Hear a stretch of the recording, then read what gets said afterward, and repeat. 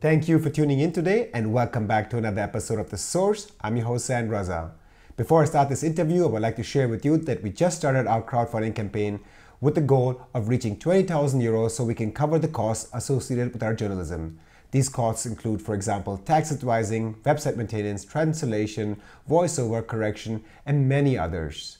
If we are unable to reach this target, we will unfortunately have to cut our capacities. So if you're watching our videos regularly, make sure to donate just 1 or 2 euros in the recent crowdfunding campaign. If all of our 145,000 subscribers donate just 1 euro, we will be able to not only achieve our crowdfunding goal, but also cover our costs for the next 4 to 5 years. Today I'll be talking to independent journalist and author Fabian Scheidler.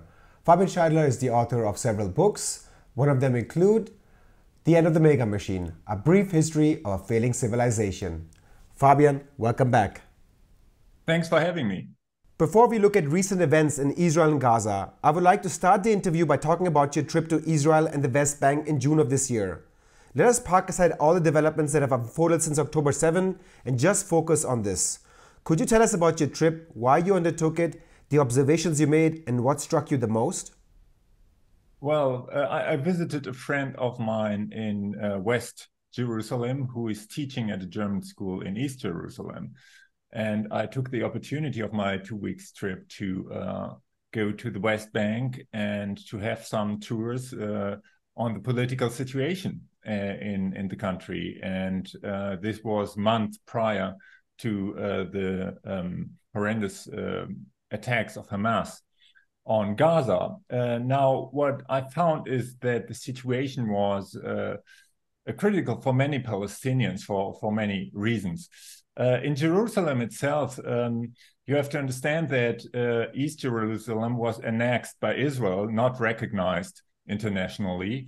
And the people in East Jerusalem, mostly Arabs, have a set of, let's say, minor rights. They have been annexed. They are supposed to pay taxes to the Israeli state, but they get hardly any infrastructure out of this. And they are not able to vote for the Knesset, for the national parliament, which is really a situation rather unique, that people is considered to be part of the state but not able to vote. They are able to vote for the local elections, but not for the Knesset.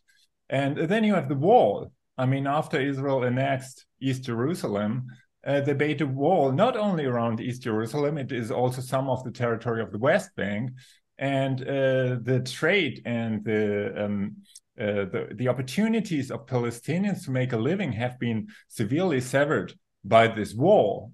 Prior to the wall, which was built in the early 2000s by Ariel Sharon, there was a coming to and fro from the West Bank to Jerusalem and so on, which was vital for the communities, and that was severed by the wall. And you find all kinds of absurdities. The wall is not even on the border between Jerusalem and the West Bank. So parts of Jerusalem are East Jerusalem are out of the wall. They are beyond the wall, but they are part of Jerusalem. So you have these Kafkaesque situations. And then I also took a trip from the Lake of Tiberias, which is in Galilee, to Jerusalem through the occupied territories of the West Bank. And this is interesting because most of this territory is Area C. The West Bank is divided into 3 kinds of areas by the Israeli forces. Area A is governed by the Palestinian authorities, which are also partly controlled by the Israeli government. And Area C is completely under military control of Israel. And so you can go from the Lake of Galilee, from the Lake of Tiberias to Jerusalem through Palestinian territories on a road which is only used by Israelis. And we took a hitchhiker, a young female Israeli soldier, and we spoke to her, and she was really fed up with the Israeli military because she said, well, I've been serving 3 years. I lost my youth for this military. I had no private space. I see the whole thing as a pointless adventure. And many young Israelis, they all have to serve in the military for many years. They are fed up with the system. Many of them, after their military service, by the way, are traumatized. Many go to India, to Goa, to forget about their traumatic experience. So the situation is a traumatizing situation for the Palestinians because of the occupation, because of the blockade of Gaza, but also for some parts of the Israeli population as well, who have to enforce the occupation on the people of Palestine. Let me recap the situation so far in Gaza for our viewers. On October 7, after Hamas launched a terrorist attack against Israel and killed at least 1,200 citizens, many of whom were military personnel, Israel declared war in Gaza, starting with an aerial bombardment campaign and following it with a ground invasion. After a brief truce between Hamas and Israel from the 24th to the 30th of November, Israel has expanded its ground operation to southern Gaza, focusing on the second largest city there called Khan Yunis. In Gaza, according to the Health Ministry and UN reports, more than 16,000 Palestinians have been killed, with 70% of them being women and children. It is also being reported that more civilians have been killed in Israel's assault in Gaza in just 61 days than in the entirety of Russia's war in Ukraine, dating back to February 2022. In a rare move, UN Secretary General Antonio Guterres invoked Article 99 of the UN Charter, calling on the Security Council to act to avert a humanitarian catastrophe in Gaza. Can you comment on these developments, in particular Hamas's attack on October 7 and Israel's response thereafter? Yes. First of all, I think we have to take three things into account. First thing is that the Hamas attack on October 7th was a horrendous attack, also in violation of international law. The people who are under occupation have a right under international law to defend themselves, but not to kill civilians. So what Hamas did on October 7th was a major crime, killing civilians, killing hostages, and so on. The second thing is that under international law, one crime doesn't justify another crime. So the Israeli reaction was a collective punishment of the population of Gaza, which is a crime under international law. It was completely disproportionate, and they've killed almost more than 16,000 people, according to Palestinian authorities now, which is more than 10 times the amount of Israelis killed by Hamas in those days. And they have been targeting hospitals and schools and humanitarian facilities, UN facilities, and so on. All of these are war crimes. The Israeli war crimes started already when they imposed a complete siege of Gaza, which is also a crime under international law, because people have a right to access to food, to water, to medicine, and so on. So these are the first two things, and all of this happens under the situation of decades of occupation and 16 years of a blockade of Gaza, which is also a crime under international law. So this situation has been escalating ever since. And the very problematic thing here is not only the behavior of the Israeli government, but also the behavior of Western governments. The German government has backed Israeli operations from the outset. They have not called for a ceasefire, as 120 other nations have called in the General Assembly, and Guterres himself called for a ceasefire. Olaf Scholz, the German chancellor, said that all that Israel is doing is complying with international law, and everything else would be absurd. That were his words.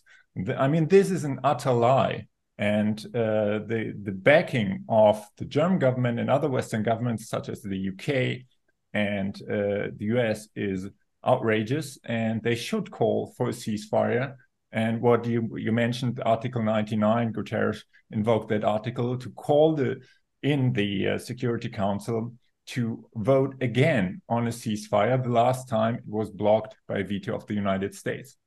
What do you make of the argument that Gaza, the people that have died there, the figures are widely exaggerated because Hamas has an interest to portray more deaths in front of the world community because they would get sympathy and support? Yes, of course. If you have numbers and information that comes from one side of a conflict, you have always to verify them. So, and the UN said that in the past, the figures of the Palestinian authorities, including the Gaza authorities, were largely correct. I mean, there were many attacks on Gaza, including the Operation Cast Lead, with more than 1,000 dead on the Palestinian side. And the figures largely turned out to be correct. A spokesperson of the US Foreign Ministry said that probably there are more deaths than reported by the Palestinian authorities because many people are lying under the rubble. So I think the figures are can be trusted, and probably there are more people dead. Let us look at a recent development that is taking place in Gaza. The Al-Shifa Hospital, the largest medical facility in the Gaza Strip. Israel was claiming for weeks, if not years, that Hamas has built a terror infrastructure, including a command and control center underneath the hospital, which Hamas and their health authorities have vehemently denied. The Israeli Defense Force released an animation video prior to the operation that showed in great detail how the control center looked like. After taking control over the hospital, Israel claimed to have found a 55-meter long and 10-meter deep tunnel under the hospital, and it released a series of images showing bathrooms and bedrooms, and even a calendar with names of terrorists. The media attention on this issue has completely dissipated given how many issues are being stacked up one after the other due to Israel's fast-paced military operation. Nevertheless, we would still like to stay on top of this issue. In your view, how credible was the evidence that Israel had presented on the command and control center under the Al-Shifa hospital?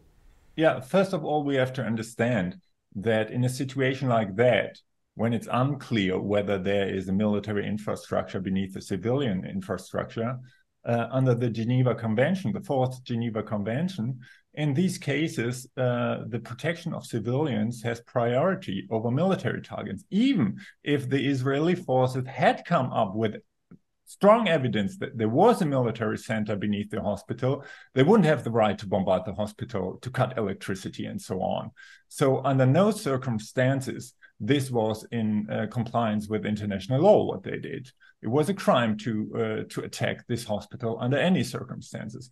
Now, when they had invaded the hospital and came up with all the video footage and so on, it's funnily and in a macabre way, if you will, it came out that the tunnels beneath the hospital were built by Israeli forces decades ago. So these tunnels were not constructed by Hamas. Then they had all this talk about command centers, which was a complete hoax. When they went into these rooms, it was just the infrastructure was not usable and so on. It's quite possible that some Hamas fighters were under the hospital. I mean, they have a huge tunnel system all over Gaza, but there was by no means a command center. So all of this was just propaganda to justify something that couldn't have been justified from the outset. According to a report by the New York Times, the Israeli military knew of Hamas's plan to attack Israel over a year before the October 7 attacks. The New York Times cited a 40-page document obtained by Israeli officials that had predicted Hamas would target Israel with rockets, use drones to disable Israel's security and civilian facilities at the border and wall, and take over southern communities and military bases in Israel. In your view, what is the significance of this document, and why do you think Israel ignored these signs? It is highly significant, Zain, and the New York Times this time did a good job on this. And what they say is when they compare the detailed plan 1 year ago with what Hamas actually did, it's amazing how it matches. Hamas did quite exactly what they were planning to do from the outset. And the paper, 40-page document you mentioned, circulated widely in the Israeli military and in the intelligence service. We don't know if Benjamin Netanyahu and other members of the administration saw the document, and we don't know the motives why they didn't act accordingly. The fact that Hamas was able to undertake these attacks was amazing from the outset, even without that document. I mean, Gaza is one of the most surveilled places on earth. The Israeli military surveils everything. So how could it be that they didn't get it? And with that document, this becomes even a sharper question. We don't know why they ignored it. Some people in the administration or in the military say, well, we thought Hamas would not be able to undertake such a huge operation. Well, might be, But there might be other motives.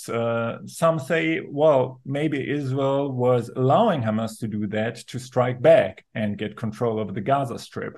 We don't know if that is the case, but this could be possible. In any case, it raises question about whether either the Israeli military really defends its own citizens, or whether it lets it happen. So that has to be investigated to really show what the Israeli government knew and why they decided not to act. On November 14, Finance Minister of Israel Bezalel Smotrich stated, and let me quote him here, quote, "I welcome the initiative of the voluntary immigration of Gaza Arabs to countries around the world. This is the right humanitarian solution for the residents of Gaza and the entire region after 75 years of refugees, poverty and danger. The state of Israel will no longer be able to accept the existence of an independent entity in Gaza." Unquote. Analysts and commentators interpret this quote as evidence for Israel's plan to ethically cleanse Gaza of Palestinians. What is not sufficiently being discussed, however, are the economic incentives that may be driving this military operation. Have you found anything in this in regards to your research? Yes, I mean, if this represents really the position of the Israeli government, including Benjamin Netanyahu, we really outrageous. I mean, the statement in itself calling for ethnic cleansing is outrageous. It's a major crime to do this. We don't know if this is really the goal of the Israeli government. When it comes to the economic interest, it's rarely talked about, but for Israel, the gas fields in the Mediterranean at the coast of Israel and of Gaza are very important. They use the gas for their electricity demands. It's a high-tech country. They need a lot of energy for desalination and other things. And they have developed a number of gas fields to the north of Gaza. And there are also huge amounts of gas at the coast, off the coast of Gaza. So, of course, Israel is quite interested to control these gas fields. We don't know if the assault on Gaza has anything to do with that. There are also plans for a high-speed rail from the Red Sea to the Israeli coast. There is also talk about a possible competition to the Suez Canal, the so-called Ben Gurion Canal plan, which was already discussed in the 60s. We don't know if that plan is seriously considered now, but if it is, of course, they would have an interest to have the canal to the Mediterranean near Gaza. We don't know if any of that played a major role. What we know is that the Israeli military operations are also used to promote the weapon industry. The arms industry is surging in the United States, Lockheed Martin going through the ceiling with their weapon sales and their shareholder value. Same is true for many Israeli companies. Israel is one of the main weapons manufacturers in the world, and they have one advantage in the eyes of weapons buyers, that is that they are testing their weapons in real time. That has been the case all the time in their military operations, and they use that to sell their weaponry. So there's an interest of a very important part of the Israeli economy to test weapons and to develop further weapons. That might not be the main motive for the operation, but it might play a part. I want to switch gears here and take this discussion at the international level, in particular the role of Germany and the US, which you briefly mentioned in the second answer. Whether diplomatically or military, Germany and the US have given Israel's military operation in Gaza carte blanche support on the grounds that Israel has the right to self-defense. They have also so far denied that Israel is committing genocide, portraying Israel as having benign intentions. But today, US Secretary of State Anthony Blinken announced a new policy that will ban those Israeli settlers entering the US who carry out violence against Palestinians in the West Bank. According to Reuters, a spokesperson for the German Foreign Ministry said when asked about Germany's position on this new US policy, and let me quote him here, quote, "We welcome the fact that the US is just as clear in its stance as we are and will now take concrete measures in the form of entry restrictions," unquote. Can you talk about Germany's role thus far and whether you think we will see a shift now given this new US policy in terms of the West Bank? Well, first of all, the US administration has come into serious trouble with their position, giving a carte blanche to Israel for their horrendous attacks on Gaza and their war crimes, because they are alienating the Arab world and much of the rest of the world. It's not working in the interest of US foreign policy to do so. So they are trying to, take back a little bit, to give in a little bit, to tell Israel, well, you can go on like that, but your settlers are a problem, this or that. So these are minor measures to partly directed to the world public. But what is much more important is that the US said that they will again veto any resolution of the Security Council for a ceasefire. That's what they said yesterday. So that there are no deep changes in the US policy. I think it's superficial, but the US policy has also a lot of problems with the Jewish constituencies, because a lot of American liberal Jews are saying not in our name. There was this huge demonstration at the Grand Central Station. Thousands of people led by Jewish Voice for Peace have blocked the station to say Israel is not acting on behalf of Jews around the world. We are saying no to this kind of policy. So they have internal problems, and there's an election coming up. Now, regarding the German position, Germany, in my view, has learned the wrong lessons from its past. Because the lesson I think we should learn from the Holocaust, from the Shoah, is that no people, regardless of their ethnicity or the nation or the color of their skin or their gender, should be exposed to this kind of human rights violations and to war crimes. So I think we as Germans have a special responsibility to protect human rights wherever they are threatened. And so I think a sound position would have been, after the 7th of October, to say we as Germans protect civilian lives on both sides. We are against all kinds of public punishment and war crimes. And the German government took a completely different position. They said, we are in complete solidarity with whatever Israel does. I already cited Olaf Scholz.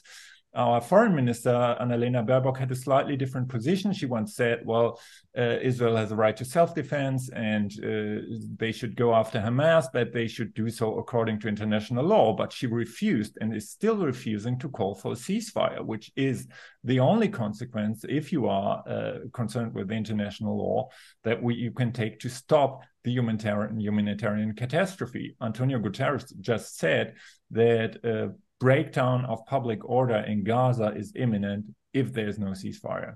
So I think the German government is really only aligned with the radical forces in Israel. It's an extreme right-wing government, and the American position, and it is isolating itself from the world. Many people around the world, many governments around the world are looking at Germany and saying, what are you doing? You have been calling for the respect of international law in the case of Ukraine and other cases.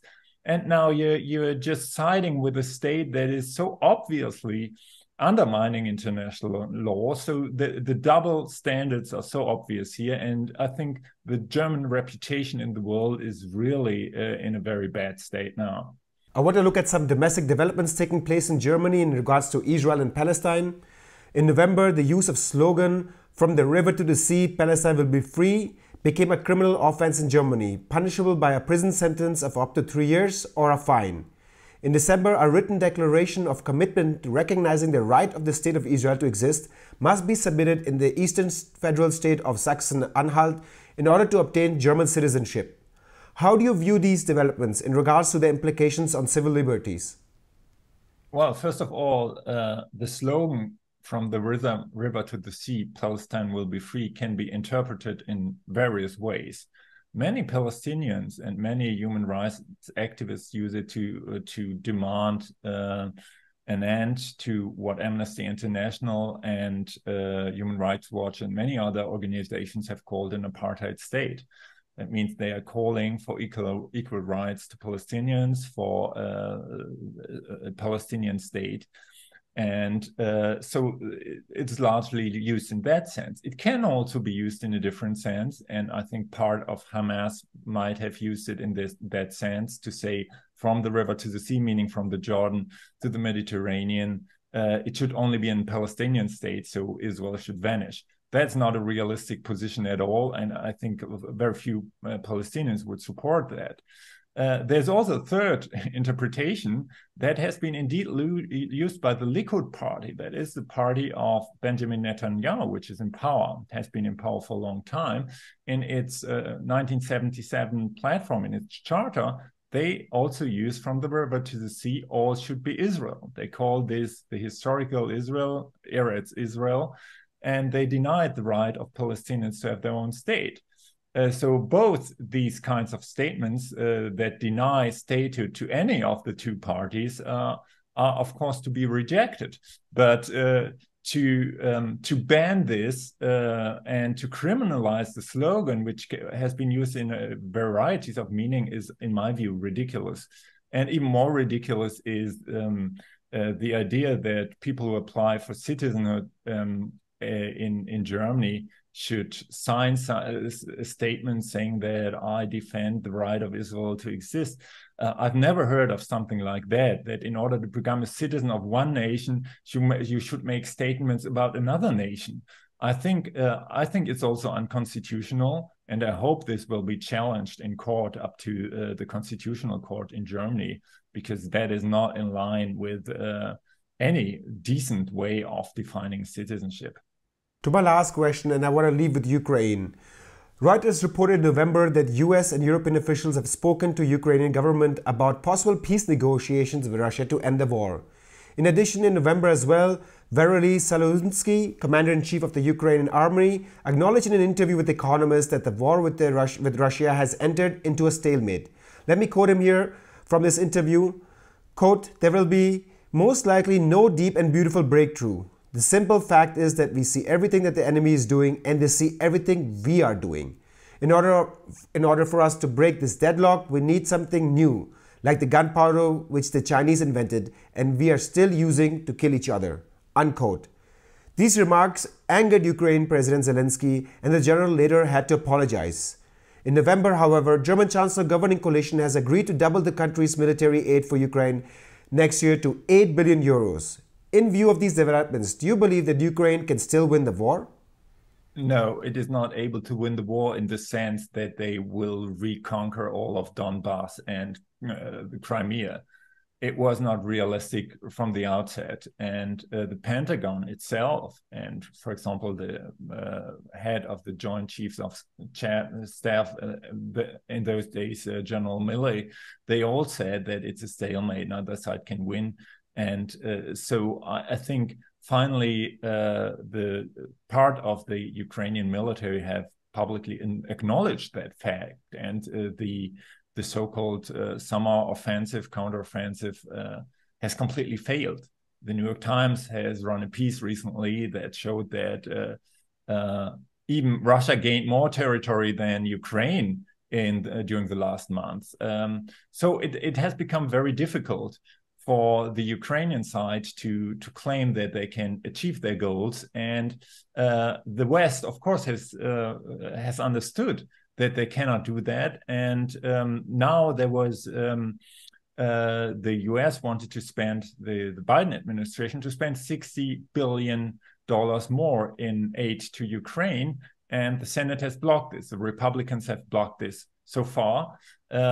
Elections are coming up in the US, and aid to Ukraine is becoming increasingly unpopular. About 55%, according to CNN polls, say that they are not in favor of further aid to Ukraine. And this war is more or less regarded now as a failed war for the US.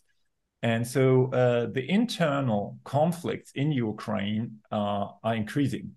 The conflicts between the military, between General Zaluzhnyi and Zelensky, are a sign that there might be severe changes in the Ukraine leadership ahead.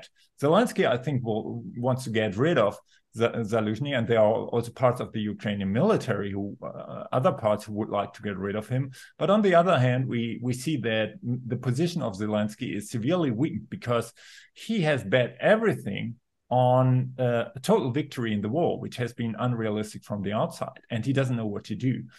And so we could see major changes in Ukraine in the coming month if things do not change. And we will see if the US if the Biden administration will get through these 60 billion in additional aid. It's not clear yet.